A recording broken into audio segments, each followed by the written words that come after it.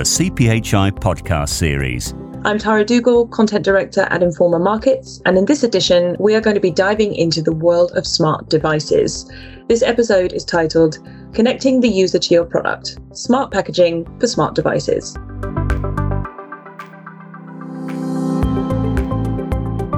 Today's guest is Alex Driver, Senior Consultant in the design team at Team Consulting.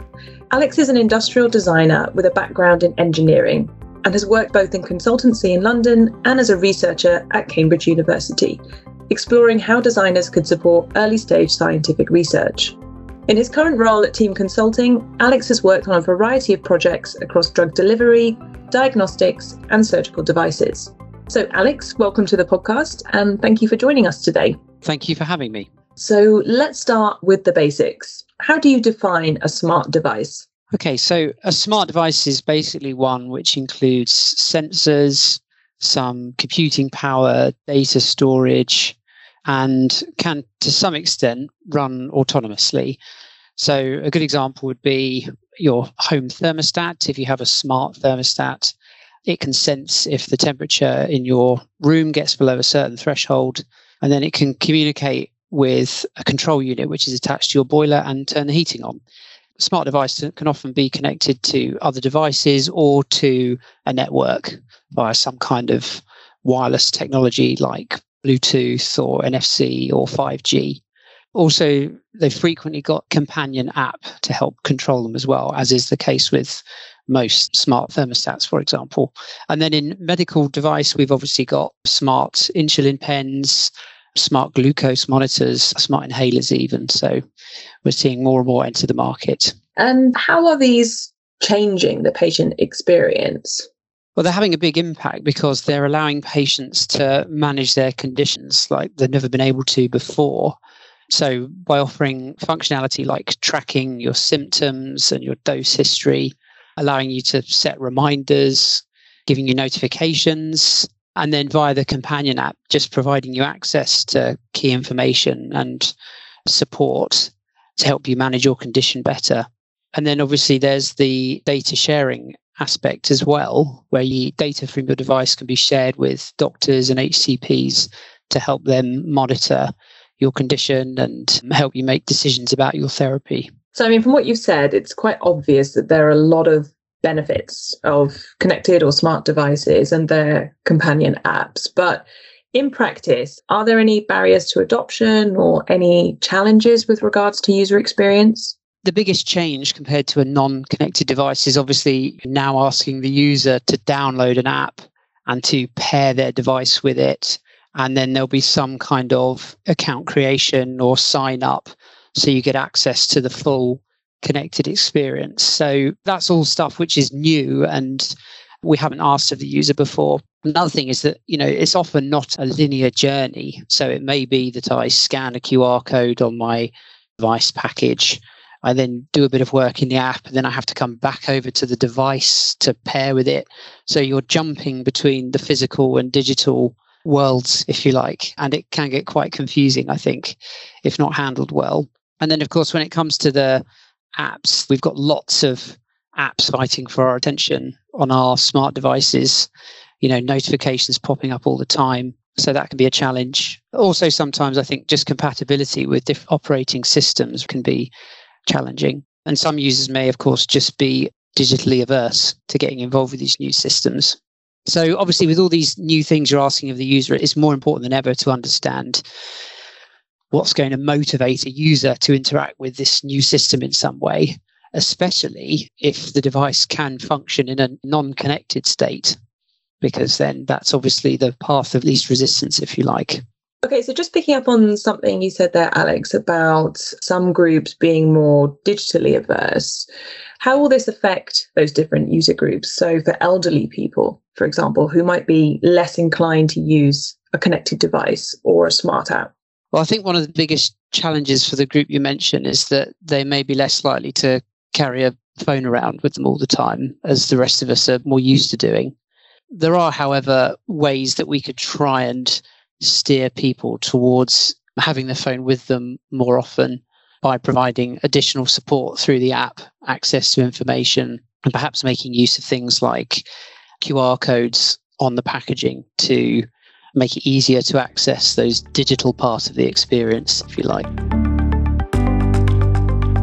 Are you struggling to cut through the noise? The pharmaceutical industry can be a crowded market.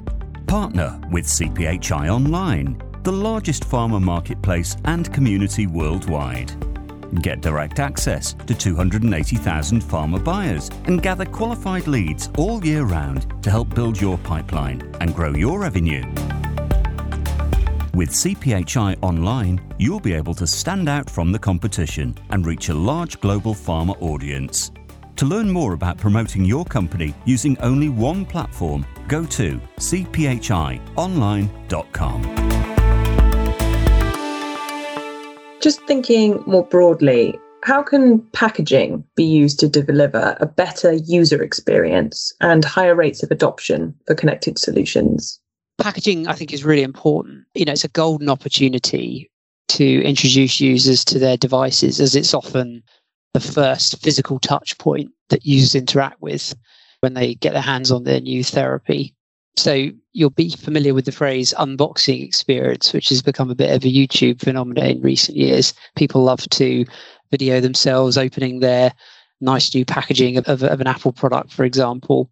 And it's clear it has a big impact on overall perception of the device. So the packaging can play a big role in getting people to use their device correctly first time and continue to use it correctly. In terms of what you can specifically do with the packaging, I've already mentioned, I think, that you can obviously print QR codes on the box or even embed NFC tags, which will help give users access to that digital content by taking them directly to an app store, helping to automatically download an app. And Apple have developed something recently called App Clips, and there's also a technology called Fast Pairing, both of which offer access to kind of pared down version of the app without the need to go through the app store. So it's about sort of removing friction in the system so that you could perhaps get a feel for the digital experience without having to go through the sign up process. And then the other thing you can do with the packaging is display key information and prompts to help with first time use. There's a technique that's quite well known in user experience design called progressive disclosure, which is basically where you gradually reveal information to the user to avoid overwhelming them. And we found through experience this translates quite well into physical packaging design as well. So, for example, we've worked on an injector pen design recently, which was embedded in a kind of flipbook training pack.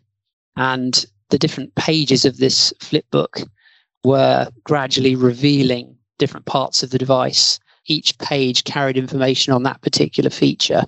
So in that way, you're able to kind of walk the user stage by stage through the product in front of them before they've even picked it up.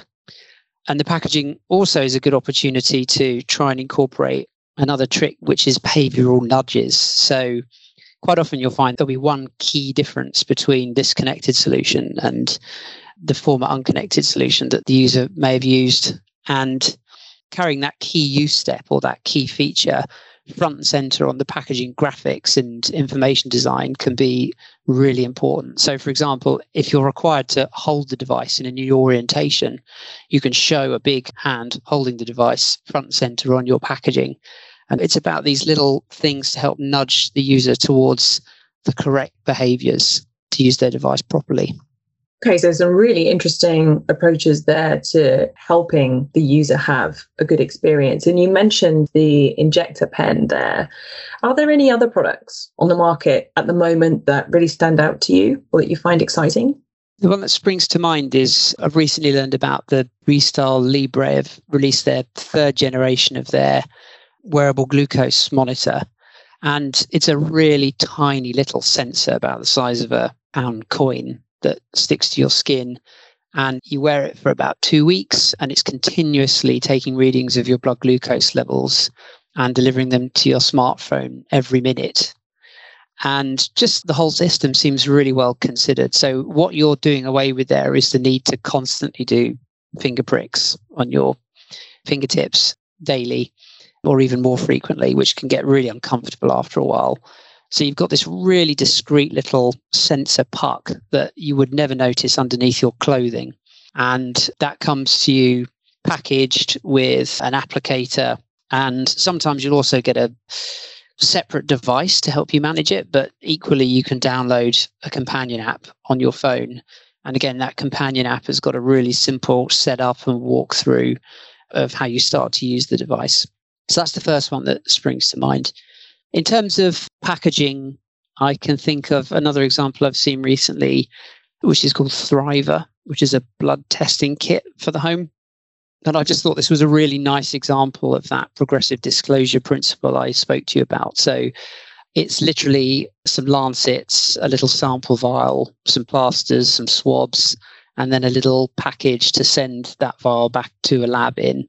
The information design, the graphic design is very, very well considered. It's a really beautiful, elegant design to walk you through the use steps one by one, so you're not overwhelmed with all the information. And then I can think of lots of examples outside of medical, which I've interacted with recently, which I've quite enjoyed. So I used Nest as my example at the beginning, or rather I used a thermostat as my example at the beginning, because I've recently bought a Nest. And the example of that unboxing experience, I think, is really nice. So you have a couple of elements to the system. You have the controller, which you attach to your boiler, and then you've got the display, which you sit in a prominent location in your home. And there's obviously a digital element to it. There's apps, there's access to videos to walk you through the setup process. And again, the whole thing is very well considered. The information is fed to you in very digestible, bite-sized pieces through the most appropriate medium. So some of it's done through printed instructions, some of it's done through instructions on the device, actually on the display. It's very, very clever. Yeah, thanks for sharing those examples. I mean, both sound like they have the potential to make a real significant impact in patients' lives in terms of giving them more power to administer care in their own home or not have to rely on healthcare professionals or go to hospitals. And it seems that that is something we're seeing a lot more of now. So pharma manufacturers are really geared towards supporting this shift from hospital treatment to treatment in the home. Is that a broader trend that you're seeing as well in the market? Absolutely. I think we're getting more inquiries now about connected devices than ever before. And so, it's no coincidence that here at Team, we've recently got a digital design group been set up as well, because we're seeing a greater demand for connected devices and smart solutions to everyday problems that people are facing. Great. And you've shared a lot of great examples and different approaches today. So my final question is, if a manufacturer is listening to this and they're really looking to get started with improving their user experience, so where should they start? I think first and foremost, you need to understand context of use, understanding what we call pain points. So moments of friction in a user journey, which may be confusing or uncomfortable for the user in some way. And then we're also looking to understand the needs and motivations of users, really with the goal of understanding the design challenges that need solving. We use a process at Team called user journey mapping, which is designed to do just that. So as the name suggests, we literally map every step in the user journey from when the user first receives their packaging to when they dispose of the product at the end of life. And we go through that trying to identify these pain points, as I called them, with a view to identifying what we call design challenges, which are basically behavior changes that we're trying to create. And then another tool we use is the FOG behavioral model, which basically says that for a behavior change to take place, you've got to have three things happen simultaneously. So the user needs a motivation for performing this action. They need the ability to perform an action, and they need a prompt, right? So translating that into a packaging example, you might have a picture on your packaging of the benefits of using the app. That's your motivation. Then you print a QR code on the box, which will allow them to fast pair with their device. That's the action. And then finally, you might have a label on the device or some kind of packaging that could be lifted to access the device that reveals this QR code, and that's your prompt. And, through experimentation, we found that's the best way of trying to embody these behavior changes that we're looking for. I think the next piece of advice I'd give would be to consider the whole system, and if possible, try and develop everything in parallel. So by system, I'm talking about the device itself, the packaging, the printed instructions. You might also have a quick reference guide or some kind of trainer pack. You've then got the companion app. So each of these will influence each other.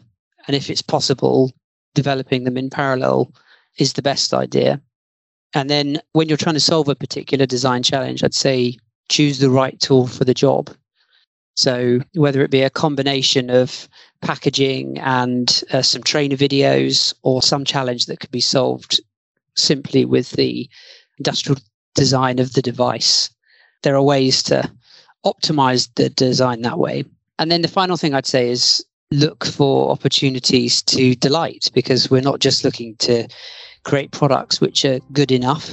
We want to create beautiful, elegant design solutions to solve these complicated problems. Great. I think that's a fantastic note to end on there, that looking for opportunities to delight. So thank you, Alex, for sharing all your insights with us and for joining today. That's all for this episode. So thank you for listening. For more news, features and expert content on all things impacting the pharmaceutical supply chain, from manufacturing through to drug development, packaging and drug delivery, please head to cphionline.com and join us next month. Thank you very much. Thank you, Alex. Thank you. Thank you for listening to the CPHI podcast series. For pharmaceutical news, webinars, events and more, visit cphionline.com.